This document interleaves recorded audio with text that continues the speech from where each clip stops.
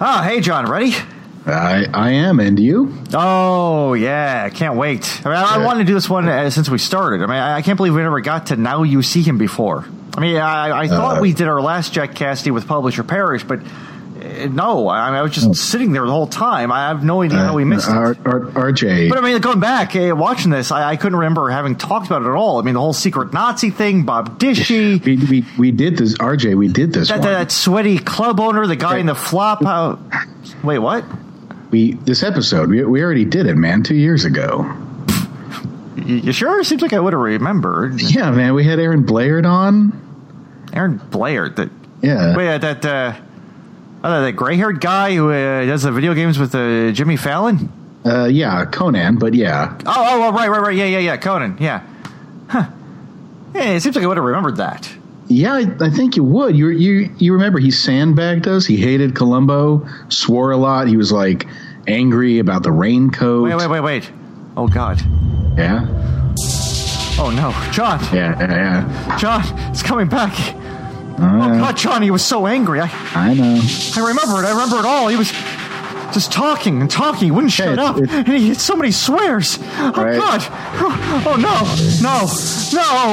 RJ. What? RJ, it's fine. It's why we're doing it again with Lee Beaton. Wait. Lee Beaton? Oh, the Magic Canadian fella. Yeah, the Magic Canadian. Oh, that's good. He was nice. He was a nice man. Not like you okay? Him. You okay? That guy. You good? Yeah. Blair's. Aaron Blair's. All right. Yeah, no, I'm good. I'm just glad we never had him on again. Oh, yeah, about that. What? Oh, one more thing. There's one more thing. Just one more thing.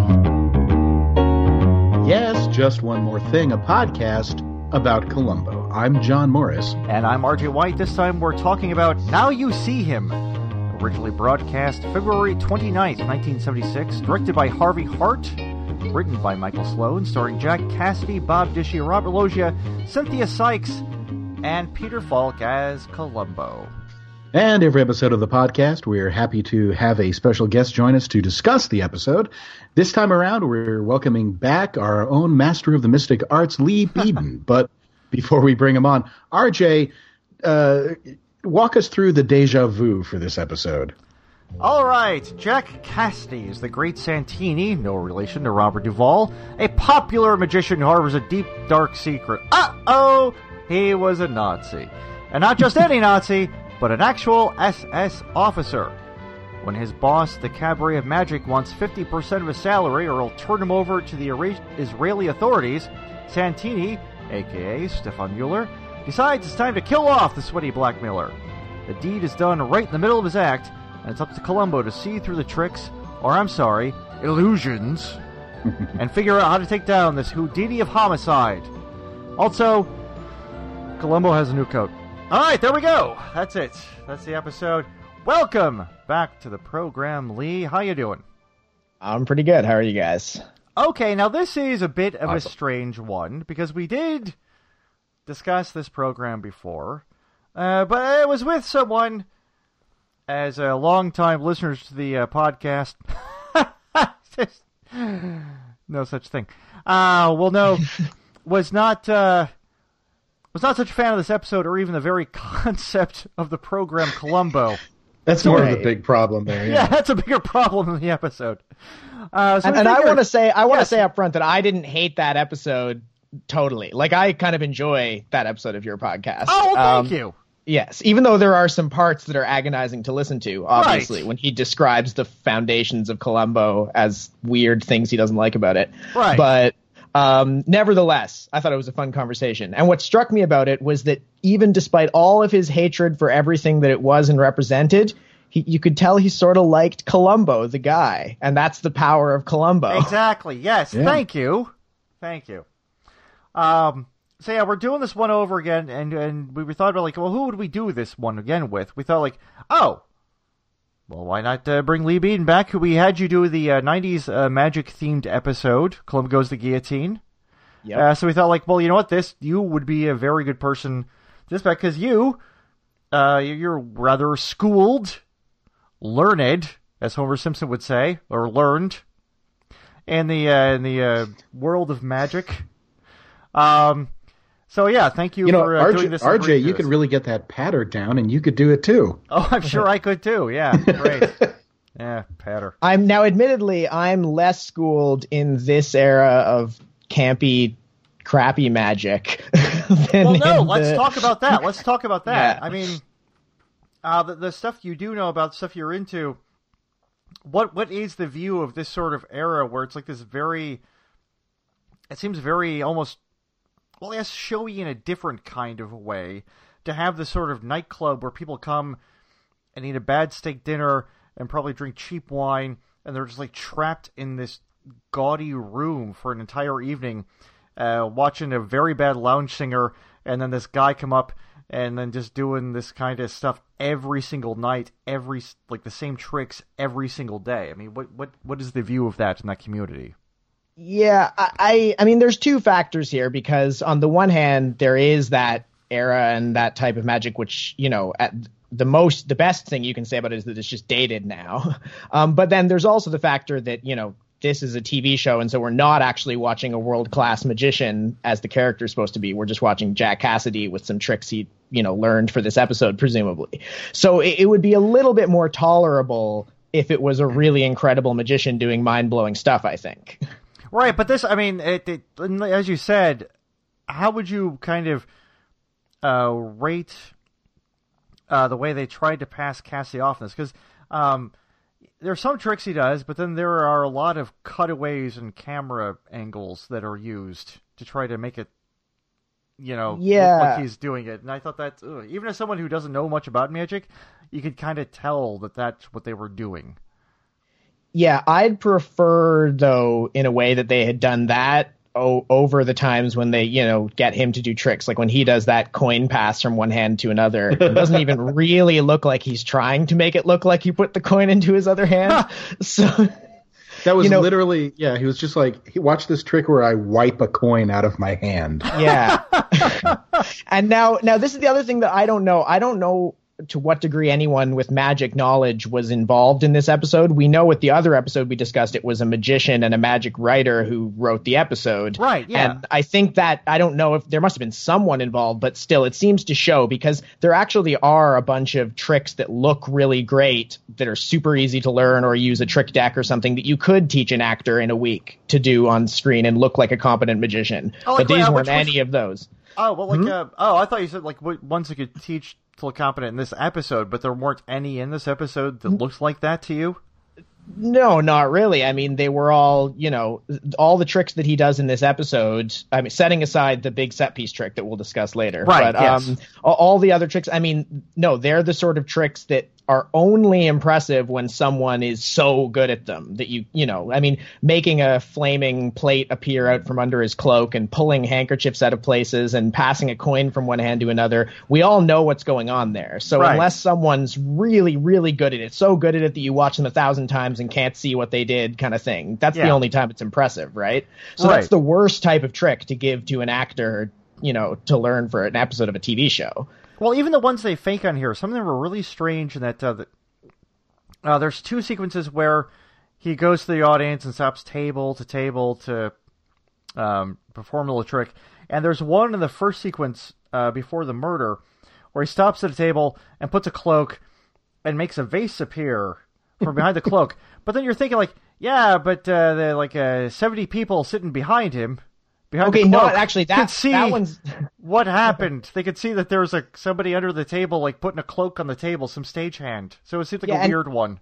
And what's amazing about that is it's not just all the people behind him. If you watch it, it's the two people he's doing it for, right at the table, are on the other side of the cloak. Right, they're watching. It's a very ridiculously staged. Similarly, when he's doing the floating ball on stage, that one's weird because it's set up for the angle of the camera, which would mean that from the audience's angle, you would clearly see the bar that's presumably holding that ball up from behind, right? Oh, okay. Yeah. But yeah. I don't know. I mean, so yeah, that's the one. This is an excellent Columbo episode. As a Columbo, I love it, and it's one of my favorites. As a magic thing, it's a mixed bag. Yeah. Okay. Well, let's talk about it for a bit then, or for most of this, as a Columbo episode, in which, yeah, you're right. This is a very, very good Columbo episode, I think. Not just Fantastic. because it has Jack Cassidy, but it's a good setup, a good convoluted murder, and the way Columbo just traps the guy is wonderful every step of the way. Oh, yeah. And can we start with right off the bat, Columbo comes in with a bag of greasy chicken parts. Yes! Oh, right. lovely. He's trying to hand out to Right. people. Well, that's my dinner. It's my dinner. A greasy paper sack full of chicken. It's amazing. Because he was interrupted. Yeah. There's so many just amazing little Columboisms, things that intimate what he was doing in the scene before or what he's about to go do, which I think is one of the strengths of the character. So he walks in with his lunch. The new overcoat gives them lots of opportunities to sort of trace Columbo's passage around the world. Yep. You left this in your car. You left this in the office. This was in Lost and Found. So you can kind of make these neat connections as what's we call in Family Circus, little Billy would walk around the neighborhood. Oh, yeah, those little dotted lines that come out of some mechanical thing in his backpack. Yeah. So out of this episode, you kind of can figure out Columbo's dotted line. Mm-hmm. Right. And the overcoat the raincoat is sort of a meta joke, essentially. It's there because people associate it with his raincoat. And there's another one in this episode when the old vaudeville guy says, "I think he could even imitate you." Mm-hmm. And I just think it's, which I think again is, well, because Columbo was, one of the most popular impressions for comedians, right? Right. Yeah. Oh, I didn't think about that. That's good. Yeah. Well, going back to the coat too, he gets to a point when you first see him in this new brown 70s coat, where he's trying to do the, what Peter Falk always did, the crossed fingers thing, and he just can't get comfortable. He's like, I can't think in this, and so he has to just throw it off because he can't just do his normal emotions, his normal body language, and actually get to the point where he actually concentrate on what happened in the murder scene and everything, which I thought was really interesting. Yeah, it's a great bit, both as a gag, but also as some color for his character. Just reinforcing the character. Yeah. Yeah, and they chose it really well because the coat does fit him better and look better on him, right? Oh, yeah. I also like when he tells his dog to look the other way if anyone tries to steal it. Which is right. Yes. Very good dog moment. Yes. Yeah. Let's talk about the basis of Jack Cassidy's character a little bit. How it's so creepy that, he was a Nazi. The guy was a goddamn SS Nazi back during World War II, which is such a strange basis for a thing. And we tried talking about this a little bit when Blair was on the program. But given this is 1976, it's not super far away from... there's people who would still have memories of that. Yeah, so it seemed such a weird... There's a lot of Holocaust survivors in the U.S. at that point. Yeah, it's a weird, harsh choice. And so because I was re-listening to that episode of the podcast before coming on to do this one. I never have. Bless your heart. I never have, and I never will, but yes. It's fun. But I was thinking about what you were saying there, because then I started to wonder, was maybe the whole sort of specter of ex-Nazis hiding in alternate lives in the West, was that almost maybe a ripped from the headlines or ripped from the popular imagination type of plot? Yeah, because when did Boys from Brazil come out? Was that early 80s or late 70s? Or that was late 70s, but there's a really famous... Actually, I was going to attribute this to one comic book, but there have been dozens of comics throughout the 1940s, late 40s and 1950s that were somebody walking down the street, getting in the subway, getting on a train. They had come from a concentration camp. They'd come to America, start their lives over, and they see somebody, and it's a guard, or it's Hitler, or it's someone they just met, someone who betrayed them in the camps. Well, I've seen that TV shows too. That's come up TV shows. Yes. So anyway, I think that conversely to what you were saying, that it's that's so soon that it might still be a raw issue. I think it's the opposite. I think that's maybe a trope that was bigger at the time that's faded since. Yeah, I think age has probably diminished it.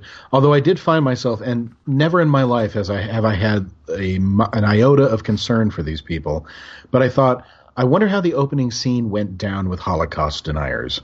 Oh, God. Which, of course, were in huge abundance in the 1970s. And Or, I mean, even in those the like stupid 60s. tortures and stuff like that. Yeah. Yeah. Yeah. And it was just because he flat out, he says you're in a concentration camp. I think the word Holocaust is mentioned. I couldn't remember. Well, ovens is mentioned anyway. Ovens, that was it. And I mean, there must have been people watching this who just like that was it. The TV had to go off at that point. Oh yeah, no, Right. definitely, yeah. I think it's like good, and also good. well, and even worse, like the owner of the club, Jesse Jerome, I think is the character's name. Mm-hmm. When he's confronting him about it, he wants blackmailing him, or else he's going to expose him. He's going to turn him over while he's sweating and eating the shrimp cocktail in his scene. ornate office. And when Santini / Stefan Mueller leaves, gives him a little Heil Hitler, which, Right. oh my Yeah. God, that is such a dark, awful, weird thing to throw in. And It's nice too because it nails down what a creep that guy is because he does Right. it snidely. Yes. Oh, yeah. He does it as like kind of an ironic sort of like, oh, there you go. You're going to like hearing this, aren't you? Like, but it's still just, even this far removed, it's very unpleasant to see that. Yeah. It is. I think especially unpleasant because the guy it wasn't that Mueller had been a Nazi and he's working with this guy as a Nazi. No, he just knew it was something he could stick his finger in the bullet hole and twist it. Right, yeah, because He's just wretched on every he level. wants money from the guy because he was bitter that he had left him to go on to like other larger gigs. So he's not doing it out of Right. any sort of notion of, oh, you deserve to, face criminal time for what you've done. He's like, no, I'm just going to use it to like get money out of you because you Yeah. screwed me over earlier and that's it. But so then he uses that to like, ugh. Yeah. Yeah. So I Oh, think we can boy. all agree, really, really justly murdered in the opening. Which, I mean, that's kind of interesting because, I mean, that doesn't come up super often, but it does once in a while in the show where you feel like, okay, murder's a bad thing, but then also you kind of feel like, I'm not 100% sorry that guy got that. Exactly. And this is one of those fellas where you feel like that. We're like, no one deserves to be murdered in cold blood, but yeah. you can make exceptions once in a while. This is one of those Well- guys where you can make that exception, I think. It works out because Santini got caught, right? If he murdered him and then got away forever, then I don't know if we'd feel so good about it. True. Right. Absolutely true. Yeah. So What are some merrier parts of this show? okay? Right, so yeah. Let's get away first from the Nazi big stuff yeah for a second. the maybe. first big evidence thing is like Columbo obsessing over how the body fell, right? Yes, which, Yeah. oh my And- God, that scene is wonderful. And like you're seeing just laid out the thought process and the really methodically working that out. And that scene goes on for so long and it's great where he just won't let it go. Yeah, it's Every really aspect. I like everything about it except that they never bother to explain how the body fell face down, and which even seems to like directly contradict his conclusion about what happened. I'm going to throw out a pitch there. Okay. The victim was fat, Right? so he's going to fall the way all of his body weight is hanging. Oh, I see. Okay. Yeah. He's maybe. he's gonna move towards the Dunlap. Right. Yeah, I mean, I chalked it up to weird stuff happens when people get shot, but you know, Right. still, it bugged me. But He's a also, bigger gun. and also in the course of that scene, finding out that Columbo, for all intents and purposes, pretty much just fucking hates Sergeant Wilson. From the Yeah. from the get go, you realize he really doesn't like that guy. And Which so is a the little other surprising. episode, because the other episode was like 3 years prior. I thought it was nearer, and then I looked it up, and I was like, oh, that was 3 years before that the other Sergeant Wilson episode happened. And then they just bring him back for no reason. And Columbo just apparently he's interacted with him in the intervening time that the audience hasn't seen, and just has no use for the fella. My God. Yeah. And the I thing always is- felt... Oh, go ahead, sorry. No, please, you're our Okay. guest. Well, fair. I was going to say I always felt sorry for Wilson until he thought Santini was actually in the cube in the water, and then I lost all sympathy for him forever. Yeah, right. Yeah, I had a hard time figuring out what they were trying to play with Wilson's character because he didn't seem like a moron at first. But then he just does. And then he just gets Flat out. dumber as the episode goes on. Yeah, he's a freaking idiot by the end of it. Yeah, he's much Yeah. smarter in the Mrs. Columbo pilot. And even then, he's just mansplaining everything. Right, exactly, yeah. And isn't that murder solved just like by accident? Like none of the episode mattered. The murderer just leaves the murder weapon in a jacket or whatever. I think so. I can't remember. It's been a while. Yeah, and I tried to block it out. It's like the jar with the poison is just like in the pocket of the dressing gown she gives to Mrs. Columbo at the end because she forgot it in there. The one that Dishy is in is actually like a terrifying psychosexual thriller thing, and it's awful. And with Robert Culp actually hiring a guy to kill his wife that he doesn't like anymore because she's become homely, I guess. We're gonna get to that one. I'm gonna do it. Okay, I haven't seen some more one. Mrs. Columbo. All right, we'll see. Anyway, he's check it out, everybody, if you can find it online. Yeah, it's a good one. Dishy is on twice. He's in the Greenhouse Jungle in 1972, and then now you see him in 1976, and he changes his name. Oh right, really? Because what was his name in the other one? He's Frederick Wilson in the first one and John Wilson in the second one. Yes. Well, maybe it's Frederick Jonathan Wilson. Yeah, and maybe. he decided I'm gonna like that better. Jonathan sounds more butch. On his face when he's typing. Oh yes. Yeah, he's weirdly smug about the few things he does well. Yes, and they're just really weird, sad things. Right. And then he's completely wrong about every single deduction he tries to make throughout the entire thing. Like the scene in the locksmith shop is wonderful, where he shows up and he just keeps interrupting. Like this lieutenant, he's probably doing something. He's probably talking to this guy. It's something important, and he still just keeps trying to interrupt and just get in there. Like, I gotta talk to you. It's probably Columbo's probably working on something that is actually smart and works, and you just go outside and wait. Well, you see where his patience winds down, and it's a really great scene where Wilson comes up to him and he starts offering an alternate theory of the case. Oh, and yes. Occasionally listens and then says, "Right, it was the magician." And then just flat out tells him exactly who it is, which then leads to the other just very blunt scene towards the end, where it's just after working on the typewriter. Santini comes in and asks like, "Oh, do you have a suspect?" "We do, but we don't have a motive for you." Where Columbo just flats out tells him like, "We know it's you. We're just waiting. It's a matter of time." Yeah. So when do you think Columbo clocks to it was him?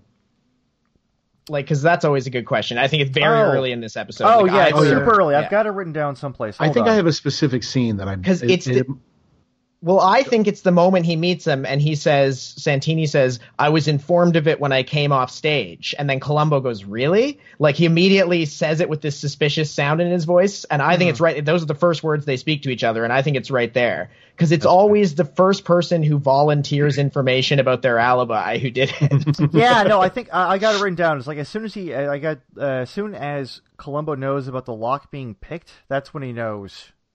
It's probably him. I think that's where I had it written down. Yeah.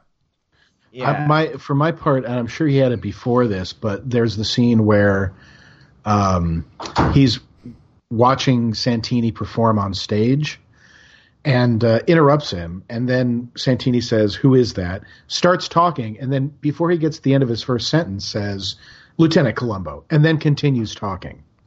Right. Which is terrifically dismissive. It obviously was meant to get under Santini's skin. Cassidy plays it like it very much did. Yes. And I love it. Yeah. That's like Jack Cassidy is wonderful in this. I mean, I love Jack Cassidy in all his episodes, but this one, he plays like just very imperious, annoyed asshole so well in this one. Yeah, he doesn't have the sense of humor he has in the other two. Yes. No, John, that's exactly it. Yes.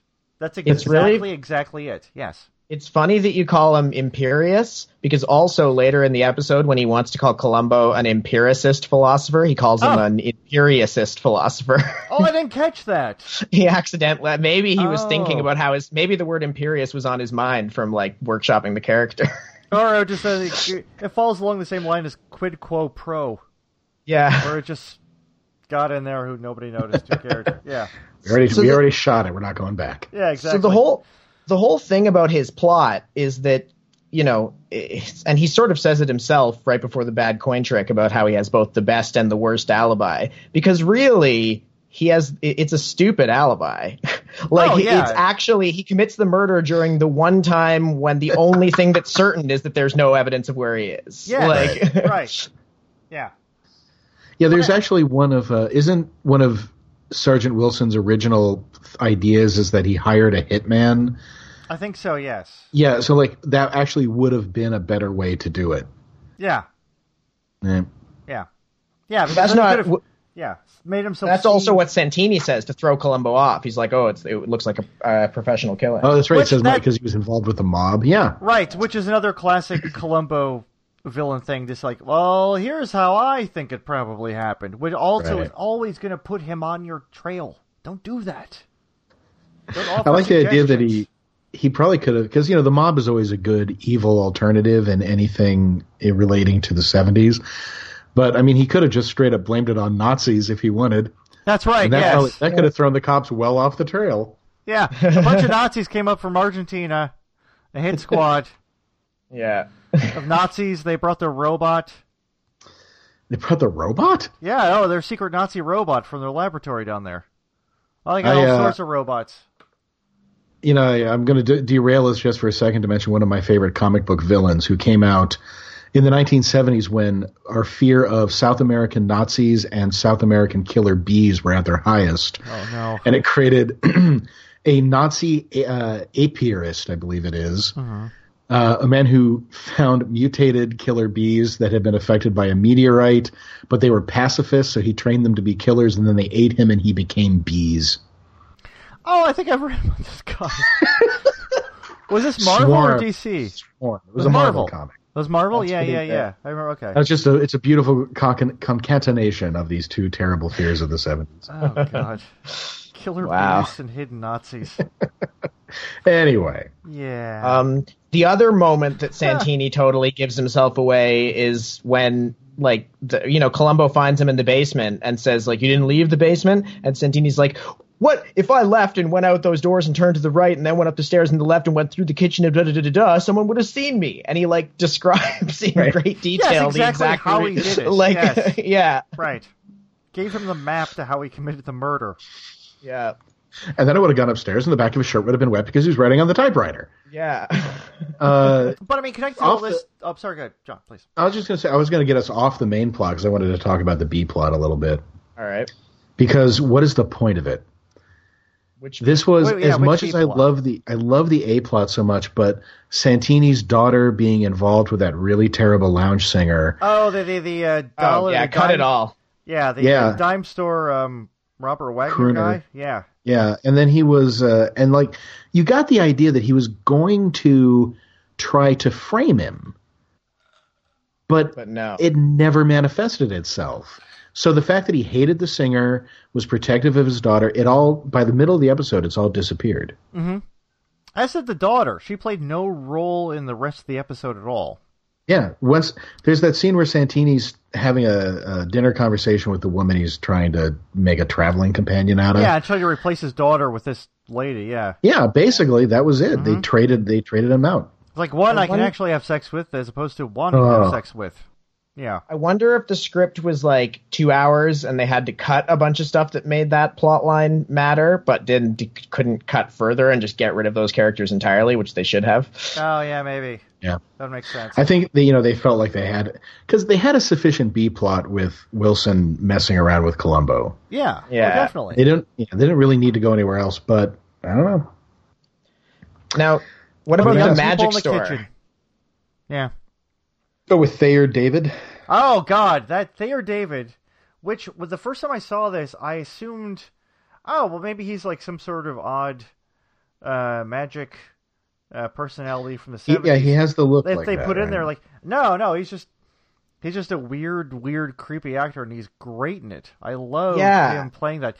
Because as a kid, I used to go to, like, magic shops, and that kind of guy would usually be in those shops.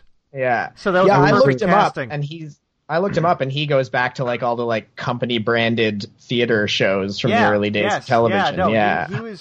He was definitely this very journeyman actor, but he was the perfect kind of peculiar fellow to put in this thing for sure. What was Yeah. what's the name of that actor who was in all the Hammer horror films and was Blofeld? Charles Charles- White? Yeah, Charles, yeah. Charles. That's no, I not can't right. remember. We don't have that correct. No, But- but that he. You're right. He I was reminds me of him. I ended up I was referring to Thayer as the made-for-TV version. Charles Gray. Charles Gray, that's That's it. him, Oh, yes. the made-for-TV Charles Gray. He was in Diamonds Are Forever. Was his big one in there? Yeah. There you go. Yeah, I really thought I thought I was going to find out this guy was a magician, like y'all said, but nope. And apparently they didn't have Ricky Jay's number yet, so And you guys titled the last episode about this after the line from that scene, "The Gaff in a Head Act." I know. But then you never talked about it, which I disappointed know. me. Yes. Well, we Well, didn't we really have tried. a chance to Yeah, fair enough. quite get around to it. You were too busy talking about whether Columbo should exist at all. Exactly. No, but I love that. I love that they threw some like a nice con man carny slang into the show. Mm-hmm. I always love when they do that. And so yeah, no, that was like that was wonderful. What was the other? And they say it Actually, 3 times. The magic store guy says it, Columbo says it, and then the tightrope walker guy says it. Yes. Oh, let's talk about him a bit. Yeah. Because that's an interesting. I love when he first shows up because it actually gives you a little bit of humanity to Santini that is quickly eroded. And then when Columbo goes to see the guy, yeah, he's in this like a weird little flea bag apartment. Columbo, and you rarely see him share a drink with anybody he's talking to. Columbo gladly gets a beer from the guy's fridge, but Columbo is nicer than anything. Ask him like, "Oh, you got a hot plate? That's your hot plate? Oh, that's great. Where's the Yeah, restroom though here? Oh, it's down the hall." He's so nice to him. It's great. I love that scene with him. He is really nice, though. He it's like weirdly interrogating too. It's kind of odd. But Yeah, but he's like Yeah. he seems like it's a lot like Columbo is a lot more, as we've seen many other times in the show, a lot more at ease talking to somebody like that. yeah, absolutely. Yeah, Something than about the that whole swells. scene. I feel like Columbo flew to New York for that scene and then flew back. Yes. That's like a no, New yeah, York tenement house. Yes, that's exactly what that seemed like. Yeah.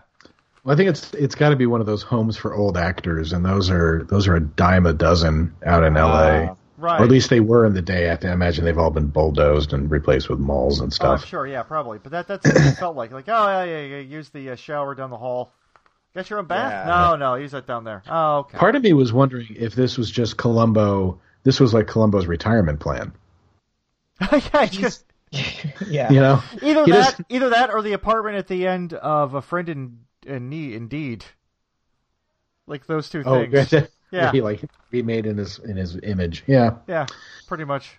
he just seemed so excited about. Like he asked about maid service, and he kind of felt like, Yeah, didn't you get the don't need maid it. service. He was a little upset about that.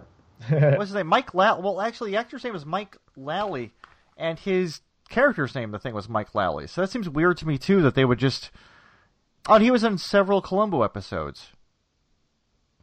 He did look familiar. Oh, he was but in then 23 episodes. A lot of uncredited things as parking lot guard, campaign worker, bartender, man in bank vault.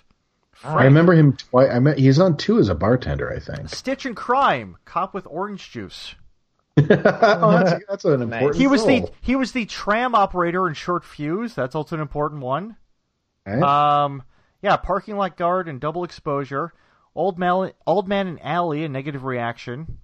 Mike Lally in the Alley. Yep. Detective in By Dawn's Early Light. Waiter in Troubled Waters. Man in Snack Bar and Playback. Yeah, no, he was in a lot of them. So he had some sort of... Oh, he was a chess player at the club in the Buy High, Sky High IQ murder case. Oh, wow. So Really, he's it all doesn't over- appear there'd be a Columbo without him. Yeah.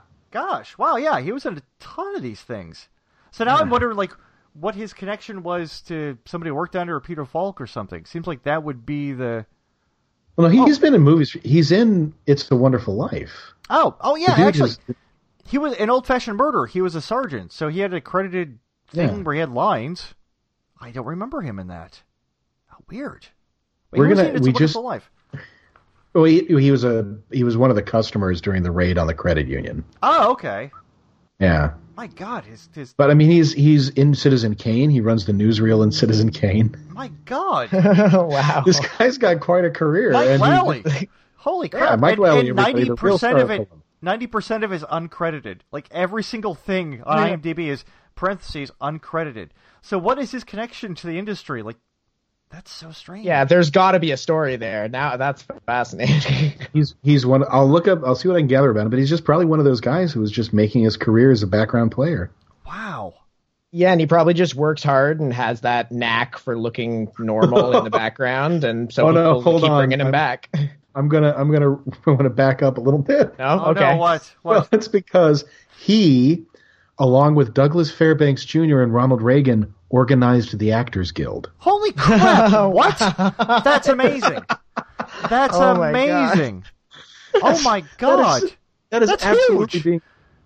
That's the third guy in the Moonlander right there. So there's That's like one of the most huge. important people in Hollywood history. It's just been Yes. like in the background of all these Columbo episodes, and Citizen Yep. Kane, and like And just drinking a beer in this episode in his weird little flop house apartment. Wow. oh, that's amazing. That's incredible.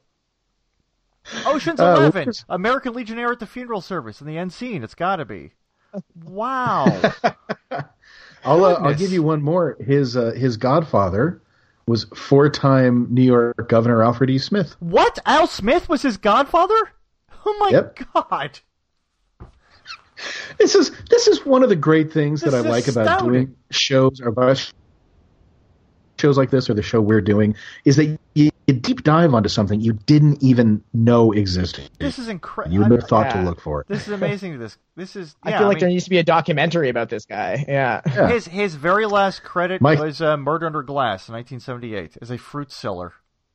So Our next thing after we're done with this podcast is we're just going to do the Mike Lally experience.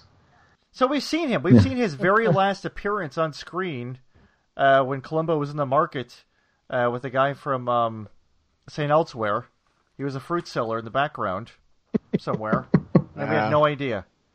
That's incredible. Well, God bless you, Mike Lally. That's fantastic. Way to go, man. Way to go. Goodness gracious. I'm a little... Someone else go. I'm a little surprised and overcome by this. I got kind of overwhelmed. Lee, you got anything? Yeah. So when Columbo takes the lock in to be examined, he takes it into this good. like sci-fi lab full of bubbling tubes Yeah. of green Yes, liquid, and that's it's great. hilarious. Where it seems like that's something that would have been out of like the 82 Police Squad TV show. Yeah.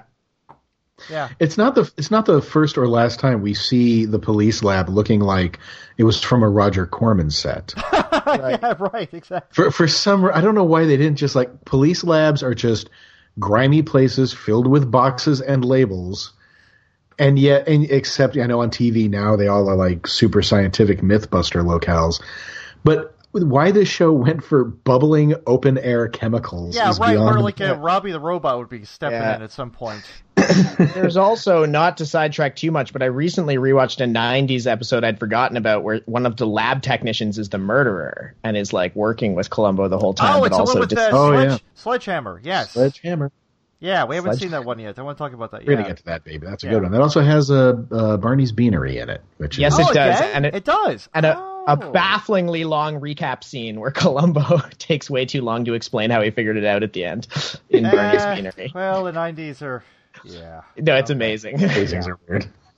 All right. It's like he's just explaining that he saw the guy push some sugar across the table to the woman. That's it. I just explained Don't it ruin to you. it for me. I haven't seen it in a long time. That takes him 5 minutes to explain.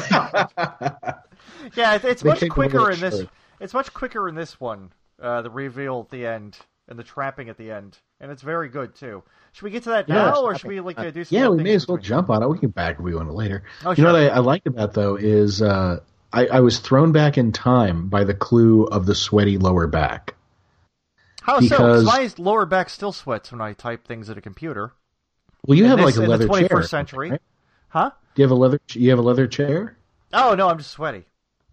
Okay, I'm a sweaty man. because I'd visit my dad at work when I was a kid, Mm-hmm. and you would see that all the time. People would be walking up and down the halls with that little square of sweat on their back, and I always thought it was absolutely bizarre. And now that we have ergonomic chairs that have breathable fabric and all this, nonsense on it, you don't get that anymore. You don't get up from the desk with a big sweat stain on your back. Yeah, I So guess it's you're right. I fell back through nostalgia looking at sweaty Looking at back of looking men's at- sweaty shirts. A shrimp-eating dude's sweaty shirt. I love that he's eating shrimp. Shrimp cocktail is just like the most hilarious food to me. Well, he's eating a giant shrimp cocktail in this big ornate silver dish, and then he's drinking like a very, very fake TV show / movie wine, which you can see through like it's like a Kool-Aid. It's clearly Kool-Aid, and it's just like ugh. It just none of it looks appetizing at all. He's always really like a bastard. I'm just always really suspicious of shrimp cocktail because So I mean, this is what I don't understand is I don't understand why shrimp, like if you want to buy frozen or fresh shrimp to cook something, is actually quite expensive, but shrimp rings frozen and cooked with sauce in the middle are like $1. Yeah. Is that their natural form? And like, I don't know. It takes a bunch of processing to get them into a bag for the barbecue. Never had any sort of vaguely low cooked meat, especially fish, I'm suspicious of. I can't. And so seeing like people just going nuts over shrimp cocktail, like their little tails hanging out in the ring, and then you just like dip it in like a really spicy ketchup. It's like, ugh, no. I like it like if it came out of the fridge that minute and I know it's super fresh and I'll have a couple and then I'll walk away. But it won't be. If you know anything about food service and the way things are actually put together in a kitchen in a high capacity restaurant, you know it ain't going to be fresh. Yeah, no. I like about shrimp cocktail is that it somehow has the veneer of class. Yes, why? That's right. People think but it it's is fancy. A super gross food. There's nothing fancy about it, but it's like, oh, well, I've got room service in a nice hotel. I'm going to order a shrimp cocktail. No, why? Yeah, order a steak. They have great steak. Steaks are classy. Yeah. Yes. There's an Achewood joke where they describe someone's mother as eating shrimp cocktail in church, which always cracks me up. And on one of my little side projects, Buddy Nutkiss, the sticky comic on Twitter, that's right. He has a joke about one of his wives turning out to have been a dude, and she was like eating shrimp cocktail and shaving her balls. What? So shrimp cocktail always just sounds to me like a really good accessory for an incredibly tacky joke. Yes, because it's supposed to be like, oh well, yeah, I'm doing this weird thing on the side, but I'm eating shrimp cocktail while doing it, so I'm classy. Also, like a gigantic silver party bowl of it, not like a shrimp cocktail for one at a restaurant is served usually in like a glass or something with like a few shrimp, not in like that's what you would have on a buffet table, a gigantic silver bowl of shrimp cocktail. Well, Jesse Jerome owns the place, so he can command Robert Loggia to bring him a giant tureen of shrimp cocktail if he wishes. I bet that's why they're short on cash and it's the leftovers from the lunch buffet. Like he cleans up what the guests didn't get to. Wait, so what's? Wait, you bring up an interesting thing in my head now. What's the magic act like for the lunch buffet crowd? No, it's just 12 hours of that guy singing until Santini comes on. No, I think it's his daughter doing that incredibly lame scarf dance. Yeah, that's it. That's it. That somehow the audience from 11:30 to 2, it's just him singing and her like waving scarves around. That's the matinee. That's the matinee show. Wednesday one of the through fun things to Saturday. Do if you're rewatching this or if you're watching it for the first time is pay a lot of attention at how the audience members are really forcing intense delight. Oh yeah. Oh my God. There's one guy he's clapping and he's rolling his head around and smiling. We won't blink.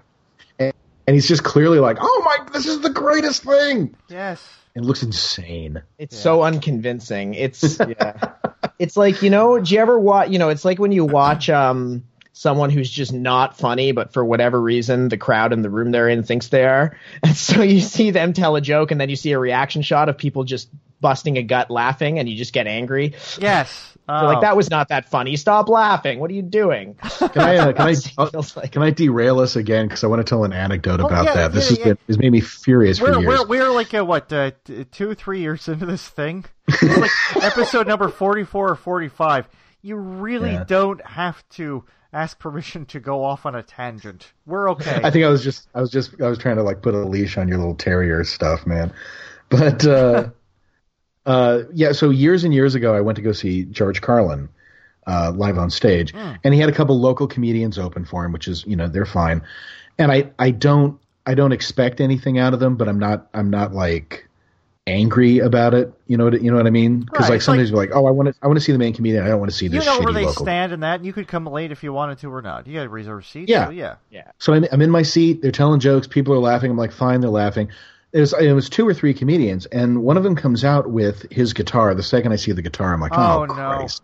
That's like when I was a kid going to mass.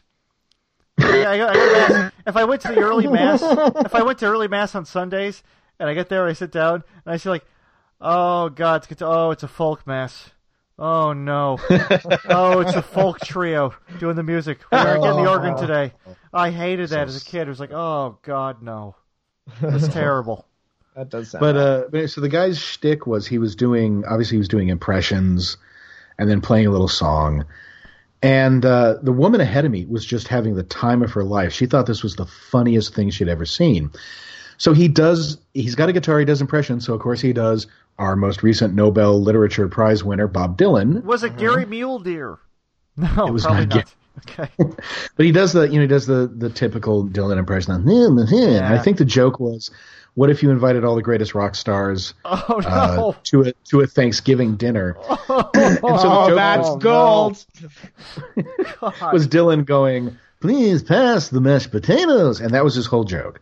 Oh, no. And then everybody laughs. And he does something about Robert Plant asking for cranberries or something. And the woman, after he does that, the woman ahead of me who is losing her shit turns to her boyfriend or her husband or whoever it was and barely able to say it through the laughter says, that is exactly what Bob Dylan sounds like. And I'm like, he's on Robert Plant. He's on Robert Plant. I suddenly almost lost it. I was just in my seat shaking. There are certain people you can make them laugh just by saying something with the cadence of a joke. Right. And they're like, that was a joke that he said. I like jokes. There's that one, Homer Simpson says that once where he goes, oh, a joke. I like jokes. Yes. And that's what I think of those people as being like. It's like, here is the rhythm I'm doing. You get it? And then they go, oh, yeah. Yeah. Yeah. I dread that whole era. Plus, I was watching Carlin, and it started off with a guitar impressionist. It was really. Anyway. Yeah. Back to Columbo. Sure. What else did I want to say about we didn't it? talk about Robert Loggia enough. No, we didn't. Which, one of my favorite scenes in this is at the end, actually, when they're bringing Santini in to... And you know what? They never give a first name for Santini as Santini. No, they don't. No. They refer to him Santini or the Great Santini, and that's it. But when they bring him in at the end, Robert Loggia is there. When he comes in, he's like, oh, hey, Blandford, whatever his name is, like, hey, what's going on? And Robert Loggia looks at him with such hatred because he's obviously been told what's going on. Yeah. And he's just so angry at him because he knows now what it is. And it was actually one of my favorite acting bits of the episode was just how angry he looked at him. And it just seemed like he had to kind of force himself yep, sorry, I got to go away. And just had to force himself not to leave and not punch the guy in the face right there. Yeah, he said I'm busy and then took off, which is an amazing blow off. Yeah. A complete blow off. There was a lot of anger behind that, which I thought was great, the way Loggia played it. But it's a weird... Because don't we, earlier in the episode, see Santini get him to give Columbo a better table? Or is it someone else? I forget. Oh, it's a different guy. Yeah. It's a different waiter guy. Yeah. But still, Santini runs the place. He's star of the show, but now this guy won't talk to him. Yeah, exactly. Yeah, no, Loggia, it's a weird small role for him, but he's good in it. Yeah. I'm not sure, what kind of stuff was he? Was he a bigger star than I would think at the time, or no? I feel, the 70s were really his heyday. Yeah, so it seemed like it was would have been a big deal to get him on as a guest star in this, playing a head waiter, maitre d' kind of character. Probably no more of a big get than about half of the folks. Janet Leigh was a big get. Right. They got big gets about every third episode. Yeah, okay. He was on a ton of Rockford Files. Really? Loggia was? Yeah, Loggia has different characters each time. Oh, weird. Because he's a pretty distinctive dude. It seems like he'd be a recurring gangster or something. Here you go. Okay. He was on in 1976. He was on Wonder Woman as Hans Eichler in an episode titled Wonder Woman versus Gargantua. Oh, that seems like that's a hard sell. He's doing a lot of TV. An accent. I hope he did not do an accent on that episode. But you have to with that name. but I would really hope so, because I don't think his German accent would be very good. All right, so I thought he had a little better career coming out of THE Cat and all, but no. Yeah, it was gig to gig. Yeah, pretty much gig to gig. Keeping your face out there. Great actor. Oh, yeah, wonderful actor. Yeah. A lot of Magnum P.I. Well, who didn't? Please. I did like Mancuso, 3 episodes. A lot of Mancuso FBI. I don't think I know that one. You know Mancuso. I don't know. I'd have to look it up. We'll do that one. We'll do that podcast next. Well, okay, so you guys, Loja, so you enjoyed him? Any specific things that popped out to you? I just like how dismissive angry he was all the time, personally. Yeah, just being really angry annoyed at Columbo in the kitchen, which I guess is understandable. Stressful time.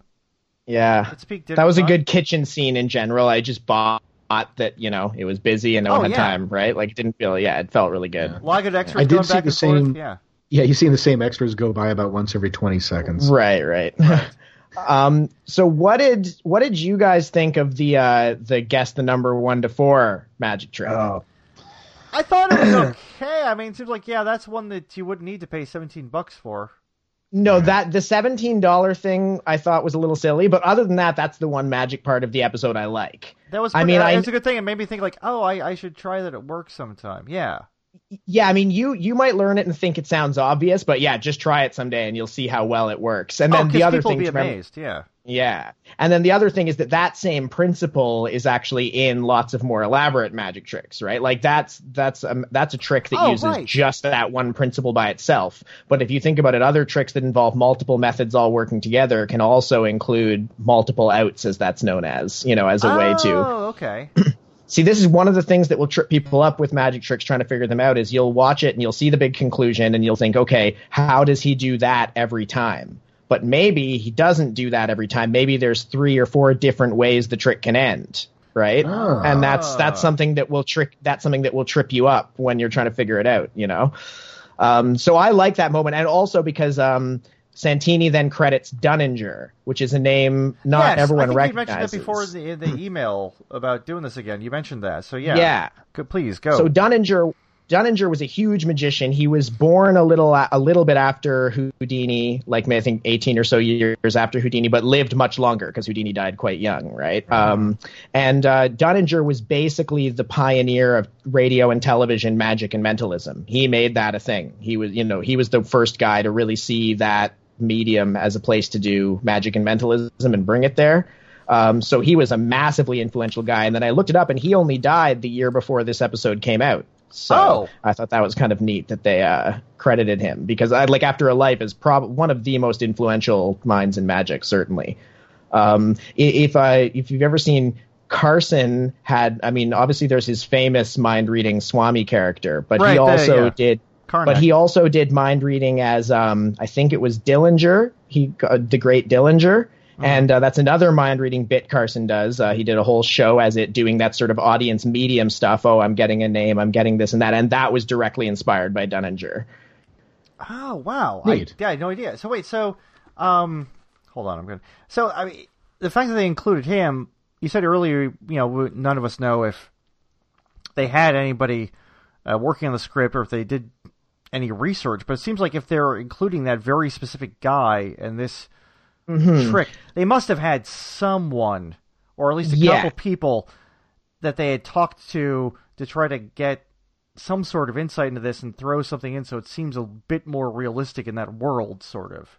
Yeah, they must have had something, though at the same time, while Dunninger sounds like a deep cut, as it were, now, I think at the time that, he would be on the short list of most famous magician names you could use to throw in there. So it's not necessarily a great detail on their part. It might have just been, that's the guy who was famous on television for doing magic. Well, I'm sorry, John. It's a good possibility. Not to say that sounds likely, yeah. Yeah. But I mean, anyway, that whole bit I thought was neat. And Dunninger's an interesting figure in that because, I mean, it wasn't immediately apparent that you could do magic on the radio, for example, but he figured out how to do it and do all those mind reading things. And the Carson bit is fun if you ever look it up. Well, he does this sort of stuff like I'm getting a headache and things like that. All just on Carson jokes, but they're good. I also want to talk about like the actual club where they're performing, the Cabaret of Magic, which is based on the famous weird kind of cheesy LA club, which is still around, called the Magic Castle, I believe. Right? Yeah, no, I was trying to figure out, is it directly based on that, or is it just sort of based on dinner theaters in general? Because I've never because it is in Los Angeles, it seems like it probably is, because it was pretty well known back then. But then actually, at one point, you see some letterhead or a poster or something that calls it the Magic Circle Club. Yeah, the Magic Circle Club. So like there was some weird sort of disconnect between exterior shots and other things. But I'm wondering, like, how places like that in the Magic community, is that kind of seen as a sort of old-fashioned, cheesy thing, or something that's... I mean, what is that on the circuit, such as it is? Right. I don't know. I mean, like, I don't think any magician would deny that particular club is hideous and is a terrible place to ever be. I think, magicians tend to be... They tend not to get too nasty about stuff like that, because I think there's a sense of, there's not that much magic going on, so you got to stick together to some degree. Right, and also, sometimes you might get booked there, so, hey, you don't want to talk it too much, Well, I mean, it's complicated, because the truth is, if you want to be like a career magic entertainer, that's still sort of the only way to do it. Like, really, the place that sort of general thing kind of still exists is Vegas, basically. It's and that's the only, Vegas and cruise ships are two of the only steady paying gigs for magicians out there, right? Otherwise, it seems like you're a touring entertainer, just scrambling to book gigs like the same way a stand-up comic does or whatever, and you can make a good living that way too. But it's life on the road booking. But there's gigs, there's a lot fewer fewer magic clubs than say comedy clubs.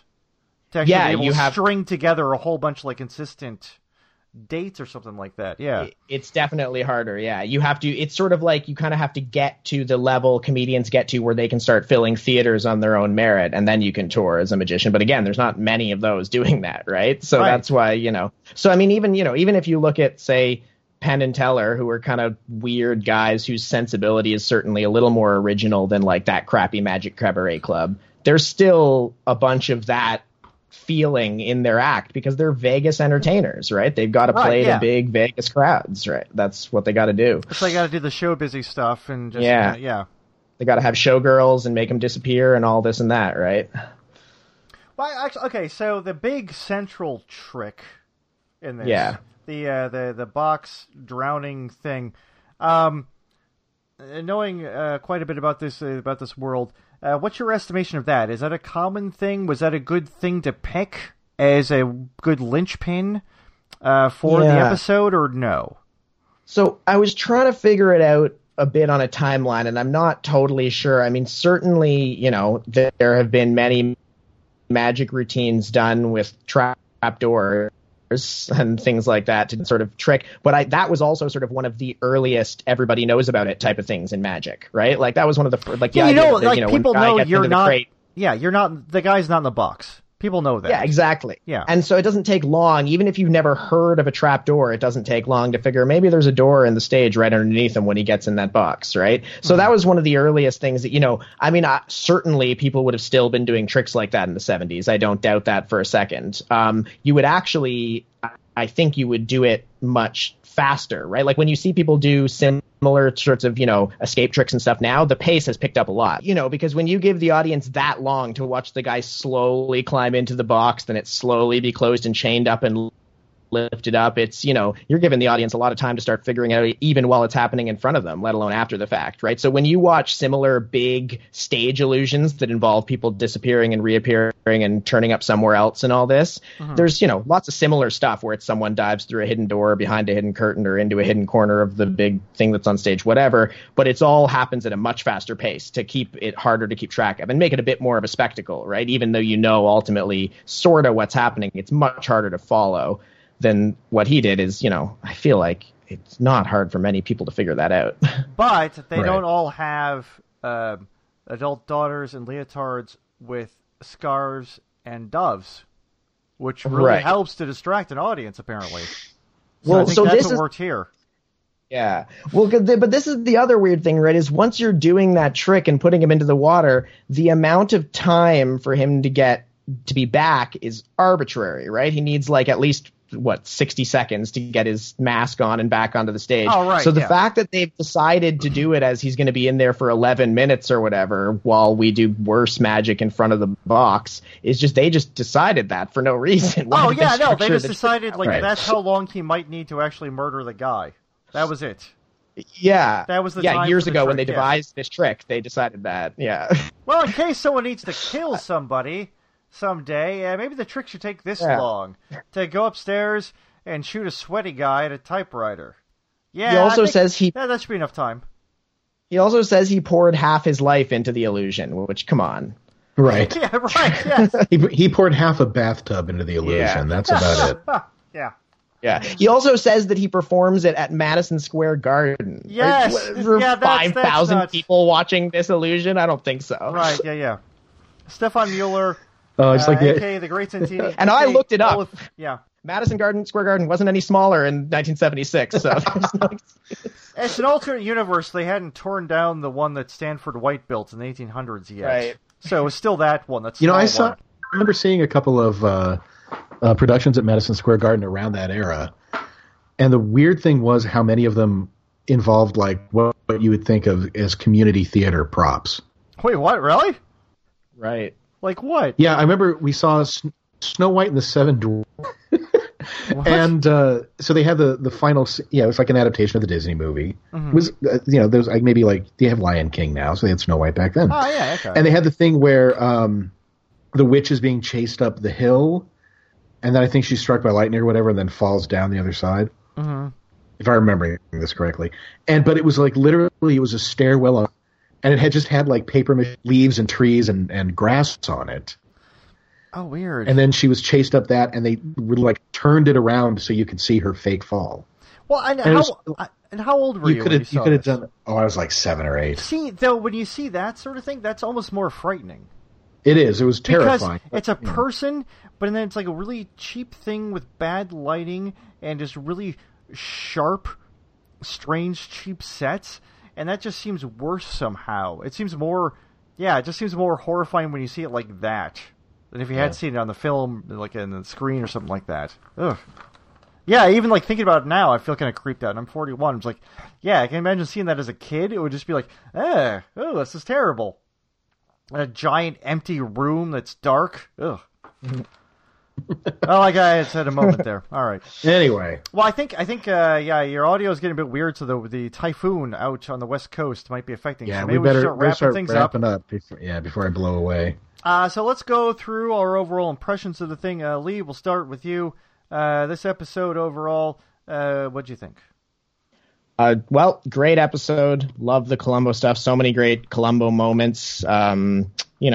Classic Columbo episode. Totally in my top. I don't know. I couldn't name a number, but it's right up there. And I'm a huge fan of the other Magic one that we discussed before. I think, overall, anyone would agree this is a more classic, quintessential Columbo episode than that one. That one has a special spot for me because I think the magic stuff in it is really interesting, and it weaves that into the plot in a better, more interesting way than this definitely. one does always. Yes. Yeah. But still, this is an all-time classic, and it's also, as far as I can tell, one of the most popular and well-known ones. It's one that you can almost count on anyone with a passing familiarity with Columbo will know of, the Magician one. Yeah, you'd have to be a complete gray-haired idiot and moron not to enjoy it. I can't imagine. A big vulgar television personality. I know. You'd have to be working dip for a talk show on basic cable to not enjoy this episode. I can't imagine. Oh, I love how basic cable is such an insult. Aaron suggested he might end up being obsessed with Columbo a couple weeks later. I guess that didn't happen. You didn't get an email from him saying he's been binging it ever since. You did listen to the one we did with George Hamilton? Brought him back. Yeah. Oh, go. Oh, back to the no, I archives. didn't get. Yeah, go back to the Didn't get any archives. better. It didn't. Oh, he's okay. I'll have to check that one out then. No, you I don't missed have that to, one. but you can if you want to. Oh, I will. Have fun. Oh boy. I enjoyed this one a great deal. I'm glad we got to go back to it because it's great. Jack Cassidy, and I didn't catch on to it until you said it in this like a little bit ago, John. Jack Cassidy doesn't have the sense of humor in this one that he did in the other ones, so he just seems even worse, even creepier, even more of a jerk than the other ones, which I enjoyed a great deal. But this one, he just seems like even more of an evil, awful person somehow. Though Publisher Paris is a very, very close second for the evil, awfulness of him. Great Columbo stuff in this one. The stuff with Bob Dishy is funny and strange. It's a very good episode. I'd have to say it is one of my favorites of the 70s. Like top 10, 15, I would put that in there for sure. Definitely. This is really fun, weird stuff. And the ending, where they finally get him with just Columbo pulling out the letters here and there and there. Yeah. And it's great. And that last line he has, where he said, "There's no such thing as a perfect murder. That's just an illusion." And that's how they cut it off. That's one of the best final Columbo lines ever. I liked it a great deal. John. Yes, sir. What did you think, and what would you rate it? Always a tremendous fan of Jack Cassidy. Out of the, even though I really enjoy McGowan and Culp a lot, Cassidy's hands down my favorite. I love his little like rubber-faced evil ventriloquist dummy kind of thing. I like how charming he is. He really does seem to have come out of a whole different world, not just a different school of acting. I'm bouncing back and forth on whether this is my favorite Cassidy episode. Oh. And I think it's really just my mood, but it is really up there. If there's any weaknesses, it's a performative weakness. They're like, the quality of the magic act, how much they're trying to sell, how successful it is. They're falling into a Studio 60 on the Sunset Strip problem, where the more you see the character do what he's supposed to be so good at, the more you realize, well, they're not actually that good, and it kind of right. Okay. Kind of fails it a little bit. But great murder mystery, great performances by Falk. Great interactions between Falk and Cassidy. Yes. A couple weaknesses in the script. A couple places where it fell loose, where relationships were not really thought out well. Like we were talking about the B plot, or I guess it'd be the C. I think the B plot was the Coat plot, which was good, and the C plot was the daughter and her boyfriend, and that went nowhere.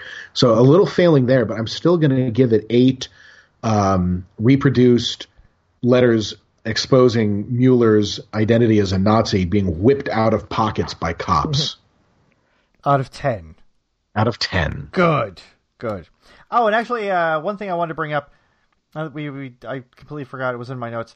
The thing where Columbo just absolutely nails him is one of my favorite things in the entire series, with the handcuffs, where he just traps him in front of an audience of people with the exact same lock that was used on the murder victim's door, and he knows that the guy won't be able to admit he can't do it, and it just the scene where the shots just looking at each other where they both know that Columbo knows.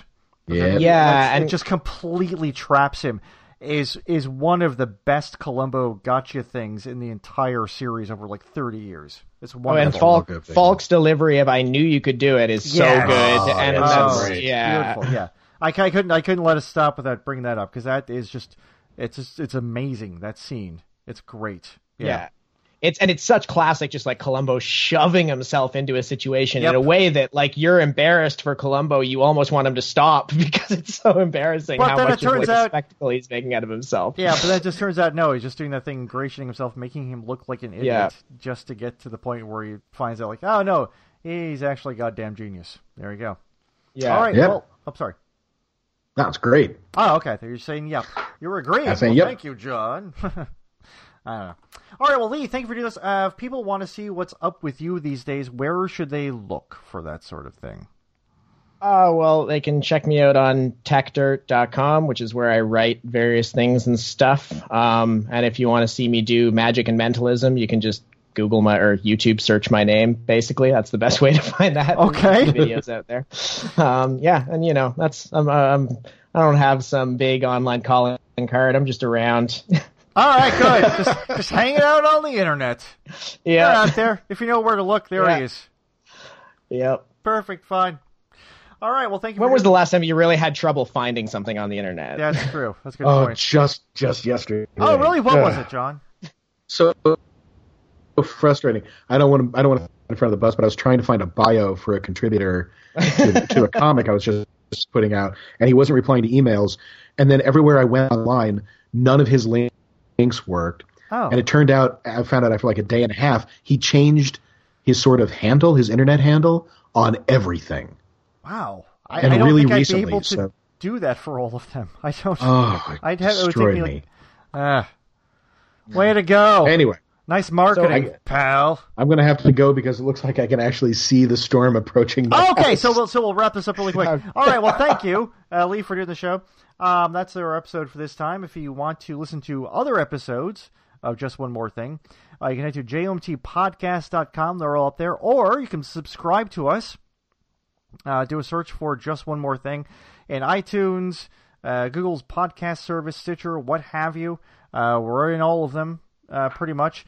And if you'd like to leave a review, if you do enjoy the show, we wouldn't mind that either. If you want to follow us on Tumblr, where JMT Podcast posts things that other folks have posted on Tumblr, screenshots, that sort of thing. And then John always, after every episode, posts a whole bunch of great screenshots, his further thoughts and things, which are always very interesting to read. And it's usually stuff that I completely forgot and overlooked and are much better than what the heck I'm thinking. If you'll follow us on Twitter, too, we're always posting the latest episode on there. We like getting comments on that. I'll hit the like, I'll hit the retweet, I'll do whatever you want. jmtpodcast.twitter.com. And if you'd just like to drop us a nice little note, something like that, we like getting emails. It's columbo@thecitydesk.net. That's it. That's a program. Thank you for listening. I'm RJ White. I'm John Morris. About to blow away. Hopefully we'll hear from him next time. Thank you. Good night, everybody. Good night.